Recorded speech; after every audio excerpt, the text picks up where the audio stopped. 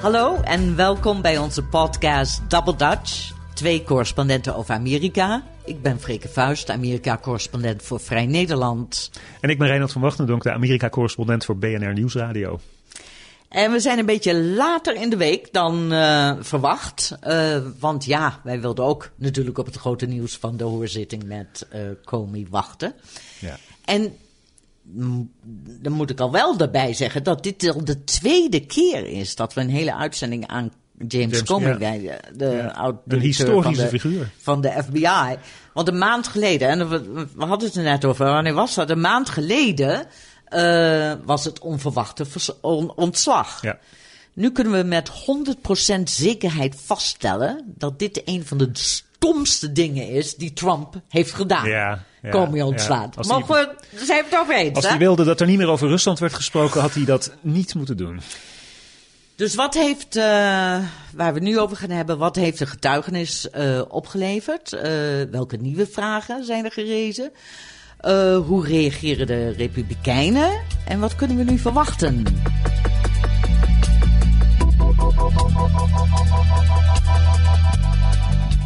I took it as a direction. Right. I mean, this is the President of the United States with me alone saying, I hope this.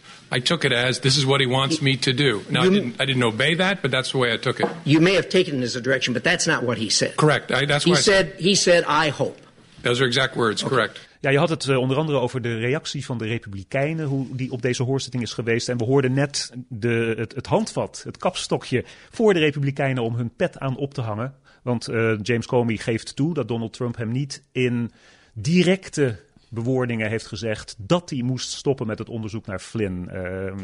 De Republikeinse senator die hem een heel klein beetje het vuur aan de schenen legde, die zei van, ja, maar hij zei toch alleen maar dat hij hoopte dat jij met dat onderzoek zou kunnen stoppen.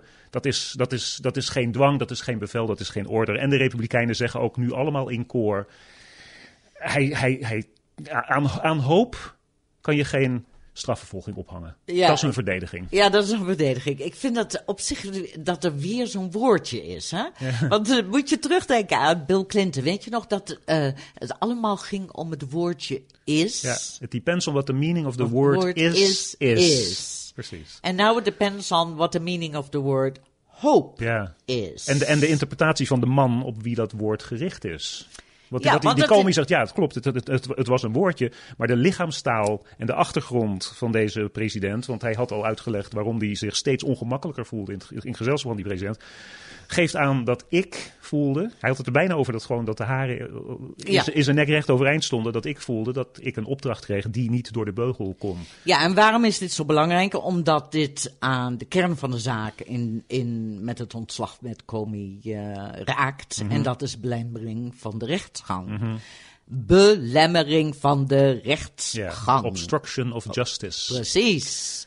En omdat dat is een strafbaar feit. Dat is ook een reden om iemand waarmee je iemand kunt impeachen. Dat is het, precies.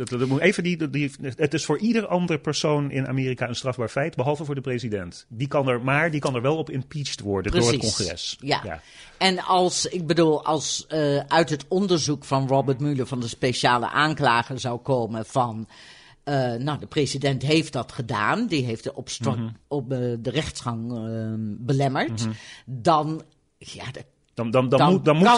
moeten de politie daar niet omheen, denk ik. Nou ja, goed. Ja, dat weet ik. Het hangt er vanaf hoe groot de meerderheid van de Republikeinen is. Precies. Maar heel belangrijk is met belemmering van de rechtsgang, is de intentie waarmee dat wordt gedaan. Ja. Dus vandaar die focus op dat woordje hoop. Ja. En waarvan dus de Republikeinen zeggen, ja, maar dat is geen bevel.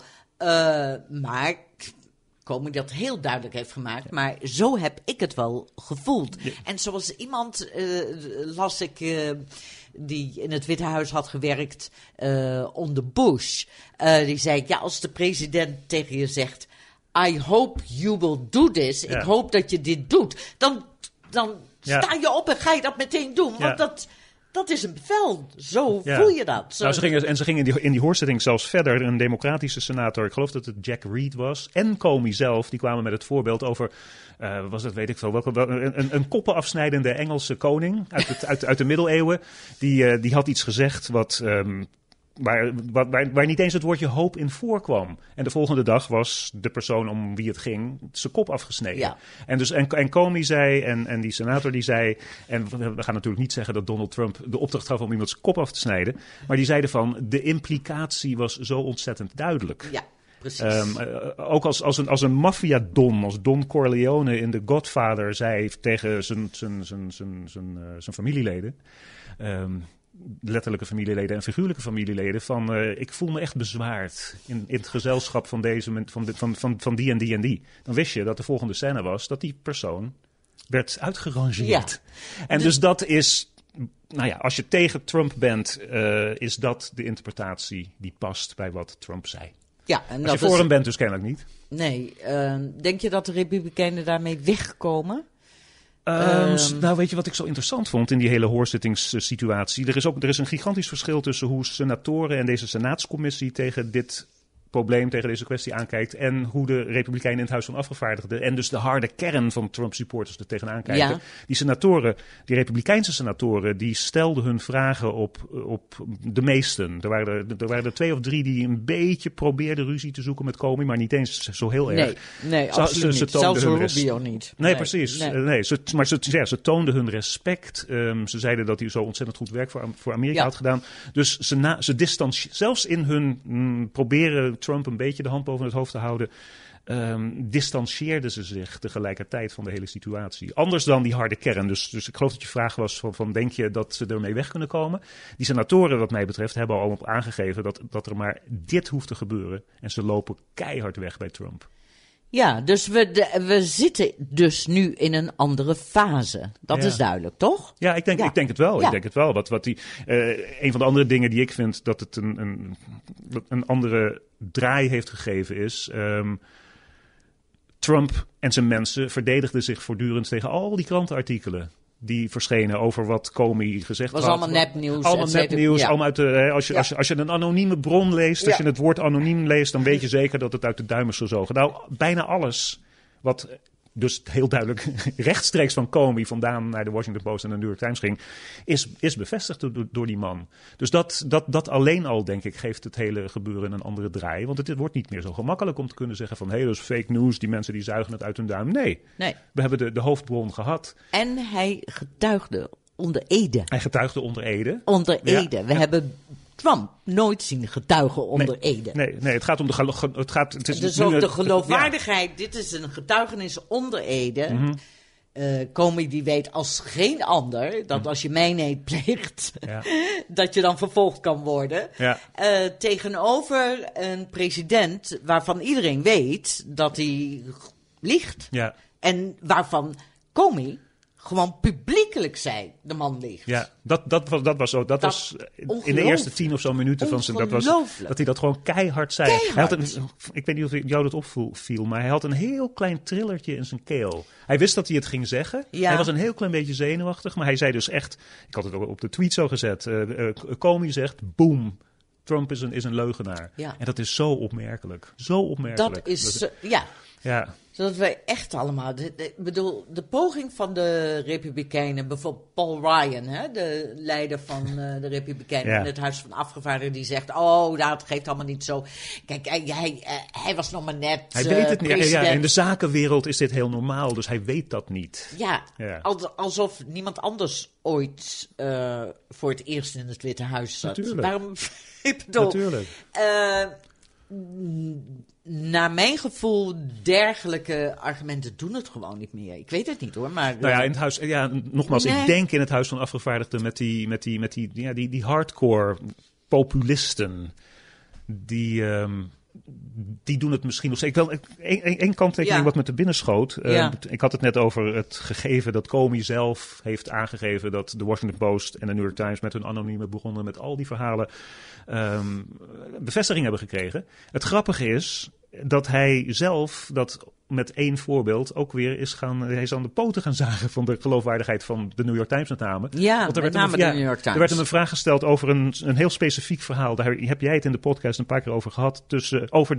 In de New York Times de directe contacten tussen Trump-mensen en specifieke, met name en toenaam genoemde Russen. Russische functionarissen. En die Comey die zei over dezelfde krant waarmee hij dus onder de tafel allerlei lekkende constructies heeft opgezet. Ja, nee, dat verhaal klopt niet. Waarom klopt dat niet? Ja, dat kan ik weet waarom het niet klopt, maar dat kan ik niet zeggen in een openbare zitting. Maar in het algemeen is het zo dat mensen die zeggen dat ze van geheime stukken afweten, dat niet doen. En dat mensen die wel van geheime stukken afweten, daar niet over in de krant praten. Maar Comey, je hebt dus net gezegd dat alles wat er in die Washington Post en de New York Times heeft gestaan van hem afkomstig was en waar is. Dus dat vond ik, hij heeft dus daar in zekere zin zijn eigen geloofwaardigheid mee een heel klein beetje op het spel gezet. Dat weet ik niet zo. Kijk, er wordt niet veel gezegd over. Kijk, Comey heeft gelekt. Hij heeft zijn memo's gelekt. Ja, dat is trouwens een woord, een scheldwoord dat de Republikeinen nu gebruiken. Hij is een leaker. Ja, he's a leaker. Maar hij heeft geen geheime documenten gelekt. Nee, dat niet. Dus die memoranda waren niet geheim. Hij heeft ervoor gezorgd dat ze zo waren geschreven dat ze geen geheime dat ze inhoud hadden. Konden komen. Ja. Dus... Ja, en die schaakspeler, hè? Hij zei dat een enorme schaakspeler. Ik heb het aan mijn vriend gegeven om aan de krant te geven, omdat ik wist dat Donald Trump begonnen was met het verspreiden van leugens. En ik dacht dat dit de beste manier was om die speciale aanklager, die Mueller, voor elkaar te krijgen. En dat is schaken. En dat kan Trump dus totaal niet. Nee. Die is op dat gebied in Washington gewoon een beginner. Nee, hij is totaal... Ja, dat was hij misschien in de vastgoedindustrie ook wel. Dat zullen we nog ontdekken. Ja.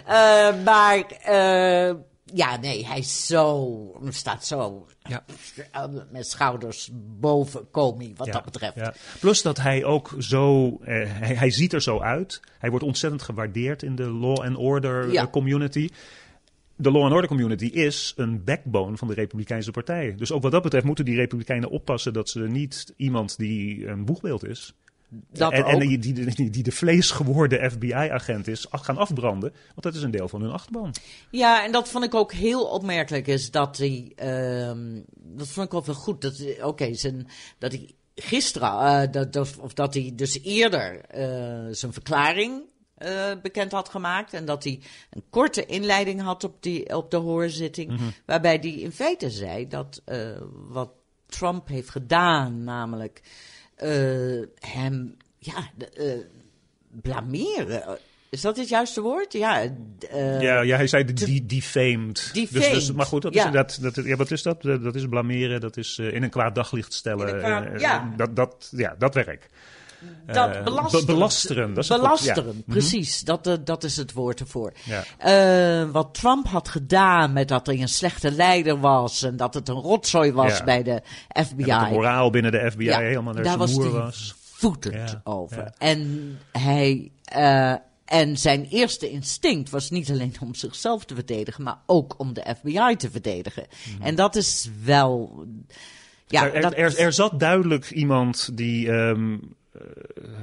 ik wil zeggen, hij deed misschien net alsof het niet zo was. Maar misschien ook deed hij dat helemaal niet. Er zat duidelijk iemand die donders goed wist dat hij de kans had om een rekening te vereffenen. En die rekening die heeft hij op een presenteerblaadje als een dolk in tussen de ribben van Trump gestoken.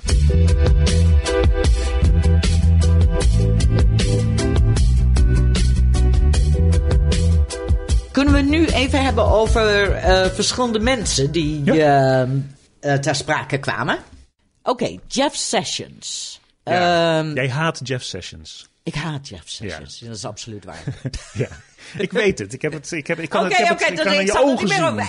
Nee, ga door. Maar ik werkelijk, als die man... de minister van Justitie. De minister van Justitie. Ja.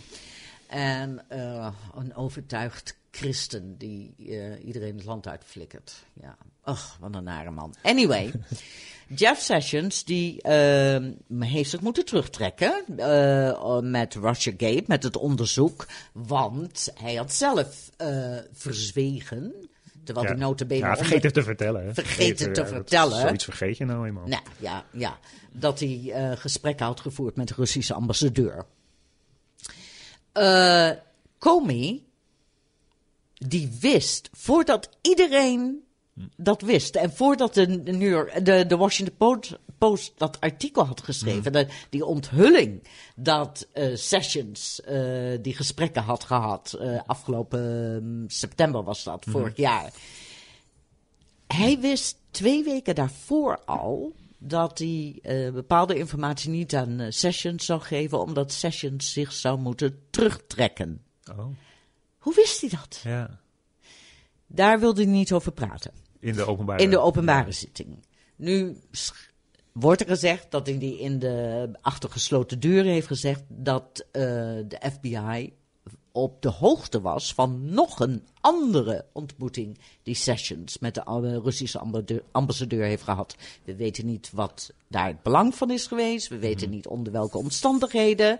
Hoewel ik vermoed dat het gaat om een ontmoeting in de Mayflower Hotel al meer dan een jaar geleden. Maar wat er is besproken... Toen was die Sessions al... een sleutelfiguur in de campagne. Ja, want die was de eerste senator die Trump heeft gesteund. Ja. En toen was hij nog senator van Alabama. Anyway, dus Jeff Sessions, groot vraagteken. Ja. En eerder in de week waren er die gelekte verhalen... dat Jeff Sessions plotseling ook buiten geen favoriete rol meer had in de Trump-regering. En B, dat hij zelfs een ontslag had aangeboden. Dat niet was geaccepteerd. Ja. Dus misschien dat er nu een storm is ontstaan. En dat jij je over enige tijd niet langer meer hoeft te ergeren aan Jeff Sessions. Dat zou mooi zijn. Zullen we het eens even over Flynn nog hebben? Flynn. Wat ik ook heel opmerkelijk vond... is dat Comey in feite zei dat het onderzoek naar Flynn... en dat is een crimineel onderzoek, want het gaat over... heeft Flynn gelogen tegen de FBI? En dat is strafbaar. Ja, moet je nooit doen. Nee. Herinner je nog die rechterhand van Dick Cheney? Die is daarop veroordeeld. Scooter Libby. Ja. Die is daarop veroordeeld. Ja, en tot jaren gevangenisstraf veroordeeld. Hij heeft nooit uitgezeten, nee, maar goed. Maar ja... En hij kan nooit meer advocaat zijn, want het is hem niet vergeven. Nee, hij was niet pardoned. Precies, ja. Anyway, je liegt niet tegen de FBI. Nee. Dat heeft Flynn, althans dat onderzoek is gaande. Ja. Blijkbaar waarschijnlijk wel gedaan.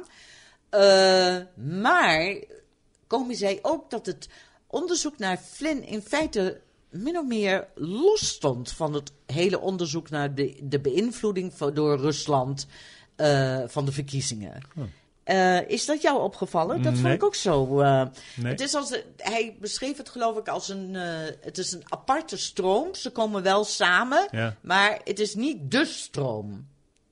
Aha, weer heel veel vraagtekens. Waar we veel over kunnen speculeren. Hebben we het al, volgens mij hebben we het nog niet gehad over wat Comey min of meer vrijpleitend over Trump heeft gezegd. Dat hij inderdaad tegen Trump heeft gezegd bij 3 verschillende gelegenheden. Dat hij maar zelf veel niet meer in het vizier was. Dat hij persoonlijk niet in het vizier van de FBI zit op dit moment. Op dat moment. Want Comey legde ook ook weer een beetje als een dolk in de rug van Trump. Hij legde ook uit waarom hij dat kon zeggen en dat Trump dat eigenlijk niet naar buiten moest brengen. Want zo gauw hij dat wel naar buiten zou brengen, Trump, dan is het de verplichting van de FBI om als hij wel achteraf onderdeel van een onderzoek wordt, dan moet dat gelijk openbaar worden gemaakt.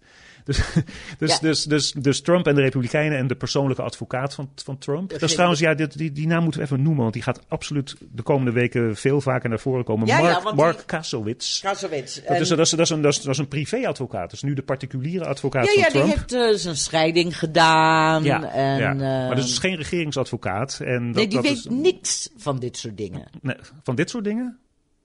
Nee, daar heeft hij helemaal geen ervaring in. Nou ja, van wat is privileged information als je president bent en al dat soort zaken. Daar heeft hij helemaal geen ervaring in. Maar goed, hij is in ieder geval de spreekbuis. En hij heeft dus gezegd dat, omdat Comey heeft gezegd, ik heb inderdaad gezegd tot 3 keer toe, u bent geen persoonlijk doelwit van ons onderzoek. Trump is van alle blaam gezuiverd. Maar goed, dat moet zo'n advocaat natuurlijk ook zeggen. Maar hij zegt in dezelfde persconferentie, zei hij, of althans de verklaring, zegt hij, oké, dus Comey heeft de president volkomen vrijgepleit. Mm-hmm. Maar hij zei ook, Comey heeft gelogen, want Trump heeft dit nooit gezegd. Dus sorry, je kan niet van, zelfs ik weet dat. Ja. En ik ben geen jurist. Je kan niet van 2 walletjes eten hier. Nee. Toch? Nou ja, op de Twitter is dat heel eenvoudig. Want iedereen is 18 uur later vergeten wat je in de eerste tweet hebt geplaatst. Dus dan kan je daarna een tegenstrijdige tweet de wereld insturen en nobody is the wiser. Over wie moeten we het nog meer hebben? Ik was een beetje, dit is een enorm zijsprongetje. Ik was een beetje, want ik heb altijd toch wel een zwak gehad voor John McCain. Maar die had een vragenlijntje richting Comey waarin... je kan om lachen, maar het was alsof hij een soort hersenbloeding had op dat moment. Alle logica, de manier van formulering, het was gewoon heel griezelig. Ja, hij haalde 2 verschillende dingen totaal door elkaar. Ja. En bleef erop hameren en bleef erover emmeren. En probeerde hem daaruit te halen. Ja. En zo beleefd. Ja, heel beleefd. Ik ben nu een beetje in verwarring. Ja. En toen ging die arme McCain die ging weer door. En toen zei Comey, als u dat bedoelt. En dus die man die McCain verdient natuurlijk heel veel respect. Misschien niet vanwege zijn politieke overtuigingen, maar wel vanwege zijn staat van dienst. En het was pijnlijk om te zien. Ja, het was heel erg pijnlijk. Ja, oké, goed. Hoe oud is McCain? Hij is 80. Ja. Tja. Oké, goed. Heb je nog een andere naam? Iets anders dat je is opgevallen? Kunnen we het nog even over tapes hebben? Oh ja, of die tapes. Ja. Daar moest ik wel erg op lachen. Overkomen. Die zei van, oh lordy. Ja, ja, precies. Lord, laten we hopen, daar is het woord hoop weer, laten we hopen dat er tapes zijn. Want dan word ik vindicated. Wat was het ook weer? Van blaam gezuiverd. Of in ieder geval in het gelijk gesteld. Dan word ik in het gelijk gesteld. En, maar die tapes zijn er helemaal niet. Nee, dat is toch duidelijk? Dat lijkt mij ook duidelijk. Ja, dat lijkt me ook duidelijk. En als ze er wel zijn, dan zijn er nog veel meer tapes. Dus als de ene tape naar buiten wordt gebracht, dan moeten natuurlijk ook alle andere tapes naar buiten worden gebracht. Oh dear. Trump, weet je wat het is? Het is als in tennis, als in het tennis, weet je wel. Je hebt unforced errors. Als je gewoon uit eigen onmacht in het net slaat, je eigen tegenstander punten geeft. Nou, dit is zo'n unforced error van Trump. En hij maakt het steeds erger. Het ontslag van Comey. Te beginnen met het ontslag van Comey. Ja. Ja, dat is de grootste fout. Dat was een verlengstuk van iets anders, maar dat was de grootste fout. Ja. Dat was de grootste fout. Dat wordt stapel op stapel op stapel wordt er gestapeld. door Trump, door zijn tweets, door zijn tegenstrijdigheden. Door deze Comey zo boos te hebben gemaakt dat deze ontzettend sluwe vos, ik heb op de radio verschillende keren gezegd dat hij zo bedreven is in de loopgravenoorlog in Washington, die bureaucraten en politici met elkaar uitvoeren, kan je niet winnen.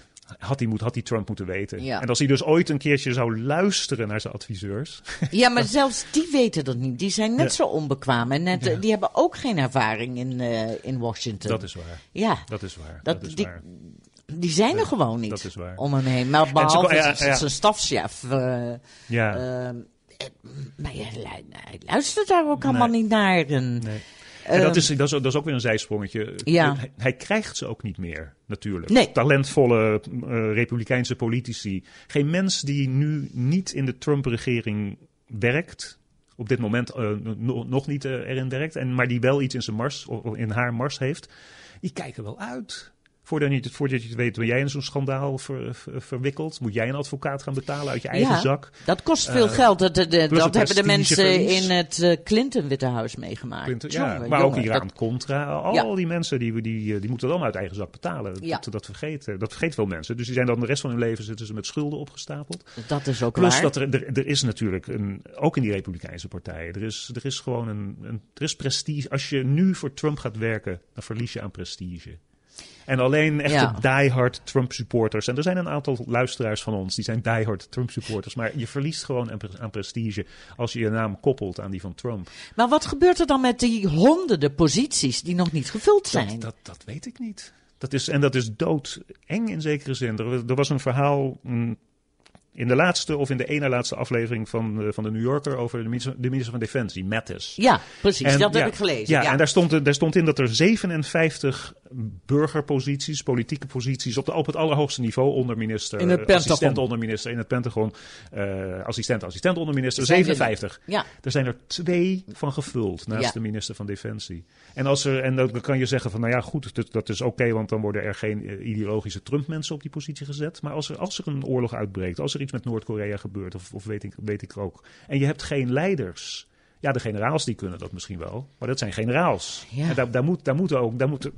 zo werkt het eenmaal in ons systeem, daar moeten burgers boven zitten. Ja. Dus dat is ontzettend griezelig. Ja, het is heel griezelig. Ja. Aan de andere kant, kijk, daar heeft Trump misschien wel, hij noemt het altijd het moeras, Washington. Ja. Maar in zekere zin, en we hebben het daar wel eens eerder over gehad, is het apparaat van de bureaucratie van de overheid, dat werkt gewoon natuurlijk wel door. Dat werkt, ja. Alhoewel met name in de buitenlandse dienst, de diplomatieke dienst, zijn er allerlei mensen hebben ontslag genomen. Ja. Uit principe. Vanwege het klimaatakkoord bijvoorbeeld. Er zijn wat, ze waren nog geen officieel ambassadeurs, maar plaatsvervangend ambassadeurs. Die hebben gezegd, ja, ik ga dit verhaal niet aan, ik heb het over China nu, ik ga dit verhaal niet aan mijn Chinese gastheren vertellen. Ja. Dus ik neem ontslag.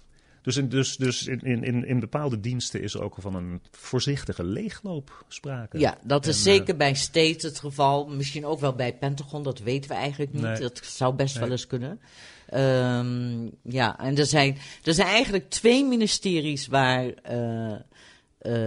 echte ideologen zitten. Of nee, 3. Er zijn er een paar. Oké, er zijn er meerdere. Ja, oké. Mij schiet er binnen onderwijs. Onderwijs, absoluut. Milieudienst, de Environmental Protection Agency en het ministerie van Justitie. Ja. Die weer de drug war wil aanzwengelen, die weer hoge minimumstraffen wil voor drugsdelicten, noem maar op. Maar ik denk dat zelfs met name op justitie er ook zo ontzettend veel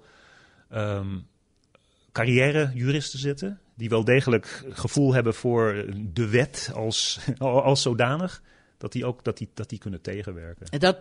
Dat weet ik nog niet. Dat weet ik nog niet zo precies. Maar er zijn een aantal ministeries die gewoon in handen zijn van hardrechtse ideologen. Ja. Dus laten we dit Comey-item afronden. 1 vraag aan jou. Als je 1 ding moet noemen wat de meeste indruk op je hebt gemaakt uit die hoorzitingen, of wat je denkt dat in de toekomst de meeste impact zal hebben, wat is het?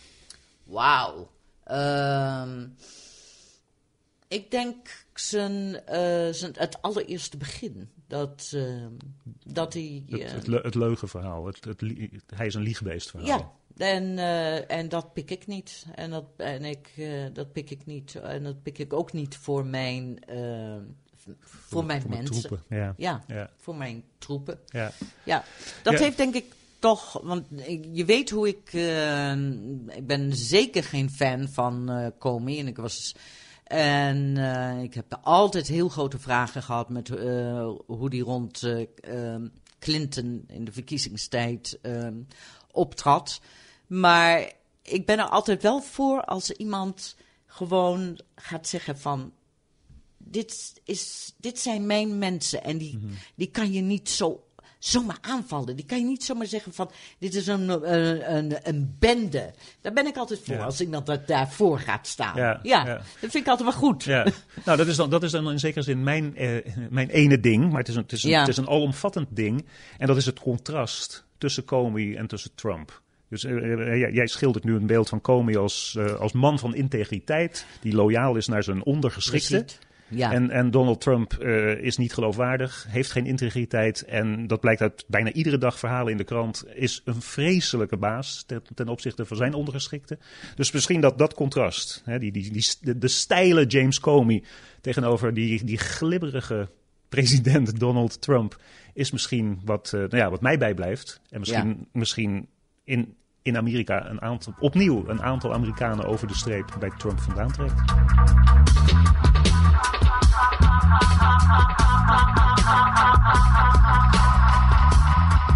En dan nu het blokje de tips van de week, Freke. Ja, dit was al eerder mijn tip en ik had waarschijnlijk iets anders moeten bedenken, want... Ik weet niet wat het betekent, die zucht. Nou ja, Trump. Maar het is een essay van Rebecca Solnit, een hele goede essayist. En, op lithub.com. En het gaat over Trump. En het is zo ongelooflijk mooi geschreven. En dan ik moet er even een paar zinnen uit voorlezen. In het Engels. The man in the White House sits naked and obscene, a pustel of ego in the harsh light, a man whose grasp exceeded his understanding, because his understanding was dulled by indulgence. Een postule, dat is een etterpuisje, gadverdamme. Ik zal het er maar even bij zeggen in het Nederlands. Ja, dank je. Had jij iets vrolijks misschien? Nou, vrolijk. Het is maar iets veel lichters uit de entertainmentindustrie. Ik ga bekennen, maar ik ben er ook trots op, dat als ik ooit één DVD mee zou moeten nemen naar een onbewoond eiland, dan is dat de film This is Spinal Tap. Okay. De rockumentary. Ja. Al uit heel 1984. En dus een aantal van onze luisteraars kennen het misschien niet. Als je het niet kent, maar dat is niet mijn tip, maar je moet gewoon This is Spinal Tap in je verzameling hebben. Dat moet gewoon. De verzameling, je moet het kennen. Ja. Oké. Maar goed, het is dus mijn topfilm. Maar wat er gebeurd is, en dit artikel komt uit GQ, Gentleman Quarterly. En het artikel heet Spinal Tap versus Hollywood. En wat daaruit blijkt is dat de mensen die film gecreëerd hebben, de regisseur, maar ook, hij trad ook een beetje op, is Rob Reiner uit All in the Family. Ja, maar die beroemde regisseur, Christopher Guest, die veel meer van dat soort films heeft gemaakt, Best in Show en zo. Harry Shearer, die de stem is van, ik geloof, 13 of 14 karakters in The Simpsons. Michael McKean, die hadden een contract getekend in 1984 met de makers, of de studio die daar toen achter zat. Dat contract is vele keren verkocht. Ze zouden 40% van alle inkomsten op de muziek krijgen. En ze zouden de 50% krijgen op alle merchandise. De t-shirts, de dvd's, de video's zouden ze krijgen. Tussen 1984 en 2013 hebben ze voor die merchandise, voor die 50%, $81 gekregen. Wat? $81. En voor de muziekrechten tussen 1984 en 2013 hebben ze $98 dat kan toch helemaal niet gekregen. Ja. Dat kan, zegt de studio, want de studio die haalt die gooit daar van alles hun kosten. Dus die film, het is geen bestsellende supergrote wereldhit geworden, maar het is wel een miljoenenhit geworden. Die heeft dus kennelijk nooit meer verdiend dan $81 voor het creatief talent. Dus die hebben nu inmiddels een rechtszaak voor $400 miljoen aan schadevergoeding. Maar het artikel is zo aardig omdat dit constant gebeurt. Ja. Schrijvers, acteurs, muzikanten, die krijgen wurgcontracten krijgen ze. Ja. Denken dat ze een gigantische betaaldag PD krijgen. En dan krijgen ze... Ik weet daar alles van. Vanwege Danny? Ja, natuurlijk. Ik bedoel, wij leven van royalties en dat soort dingen. Ja, Danny Klein, de man van Freke Schrijver. Ja, veel titels op zijn naam. En de grote bestseller, dat Plato and a Platypus Walk into a Bar, dat contract was niet geweldig. En de andere, de daaropvolgende contracten wel. Ja. Maar die niet zo. Dus het is een heel interessant artikel over hoe Hollywood werkt en hoe je ontzettend moet oppassen.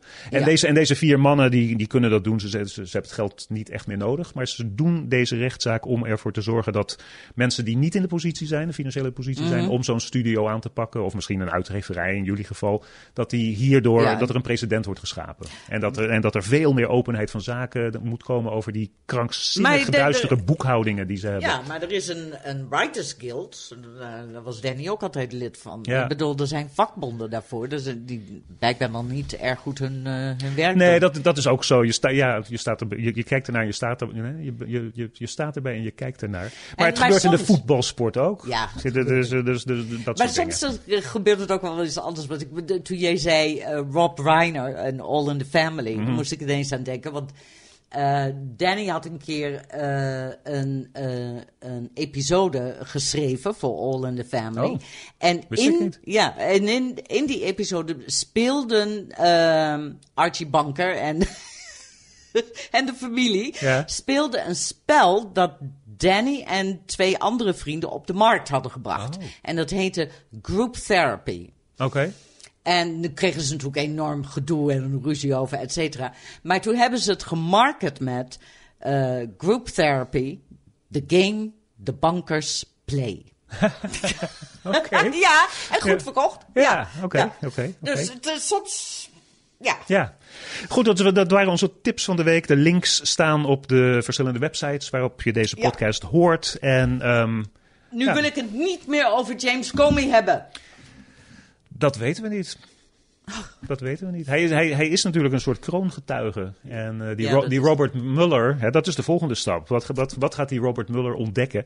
En Robert Mueller was in zekere zin de voorganger, maar ook een mentor. Dus die 2 handen op 1 buik. Dat was nog 1 ding wat me opviel. Hij zei van al die notities, hoe weten we dat van die notities? Ja, en heeft u die notities niet op regeringsbezit getypt? Die laptops waren van de FBI, dus moeten wij die niet hebben? En toen zei Comey, en daar moet Trump zich echt dood van zijn geschrokken. Ja, die heb ik niet meer. Die heeft Robert Mueller. Ja. Wow, dit muisje heeft nog zo'n staartje. Oh ja. Hey, het einde van deze aflevering van onze podcast Double Dutch, 2 correspondenten over Amerika. Ik ben Reinoud van Wachtendonk, Amerika-correspondent voor BNR Nieuwsradio. En ik ben Freke Vuist, Amerika-correspondent voor Vrij Nederland. En tot de volgende keer. Right across the board. 11, 11, and most of 11, the and then amps go up to 10. Exactly. Does that mean it's louder? Is it any louder? Well, it's 1 louder, isn't it? It's not 10. What we do is if we need that extra push over the cliff, you know what we do? Put it up to 11. 11, exactly. 1 louder. Why don't you just make 10 louder and make 10 be the top number and make that a little louder? These go to 11.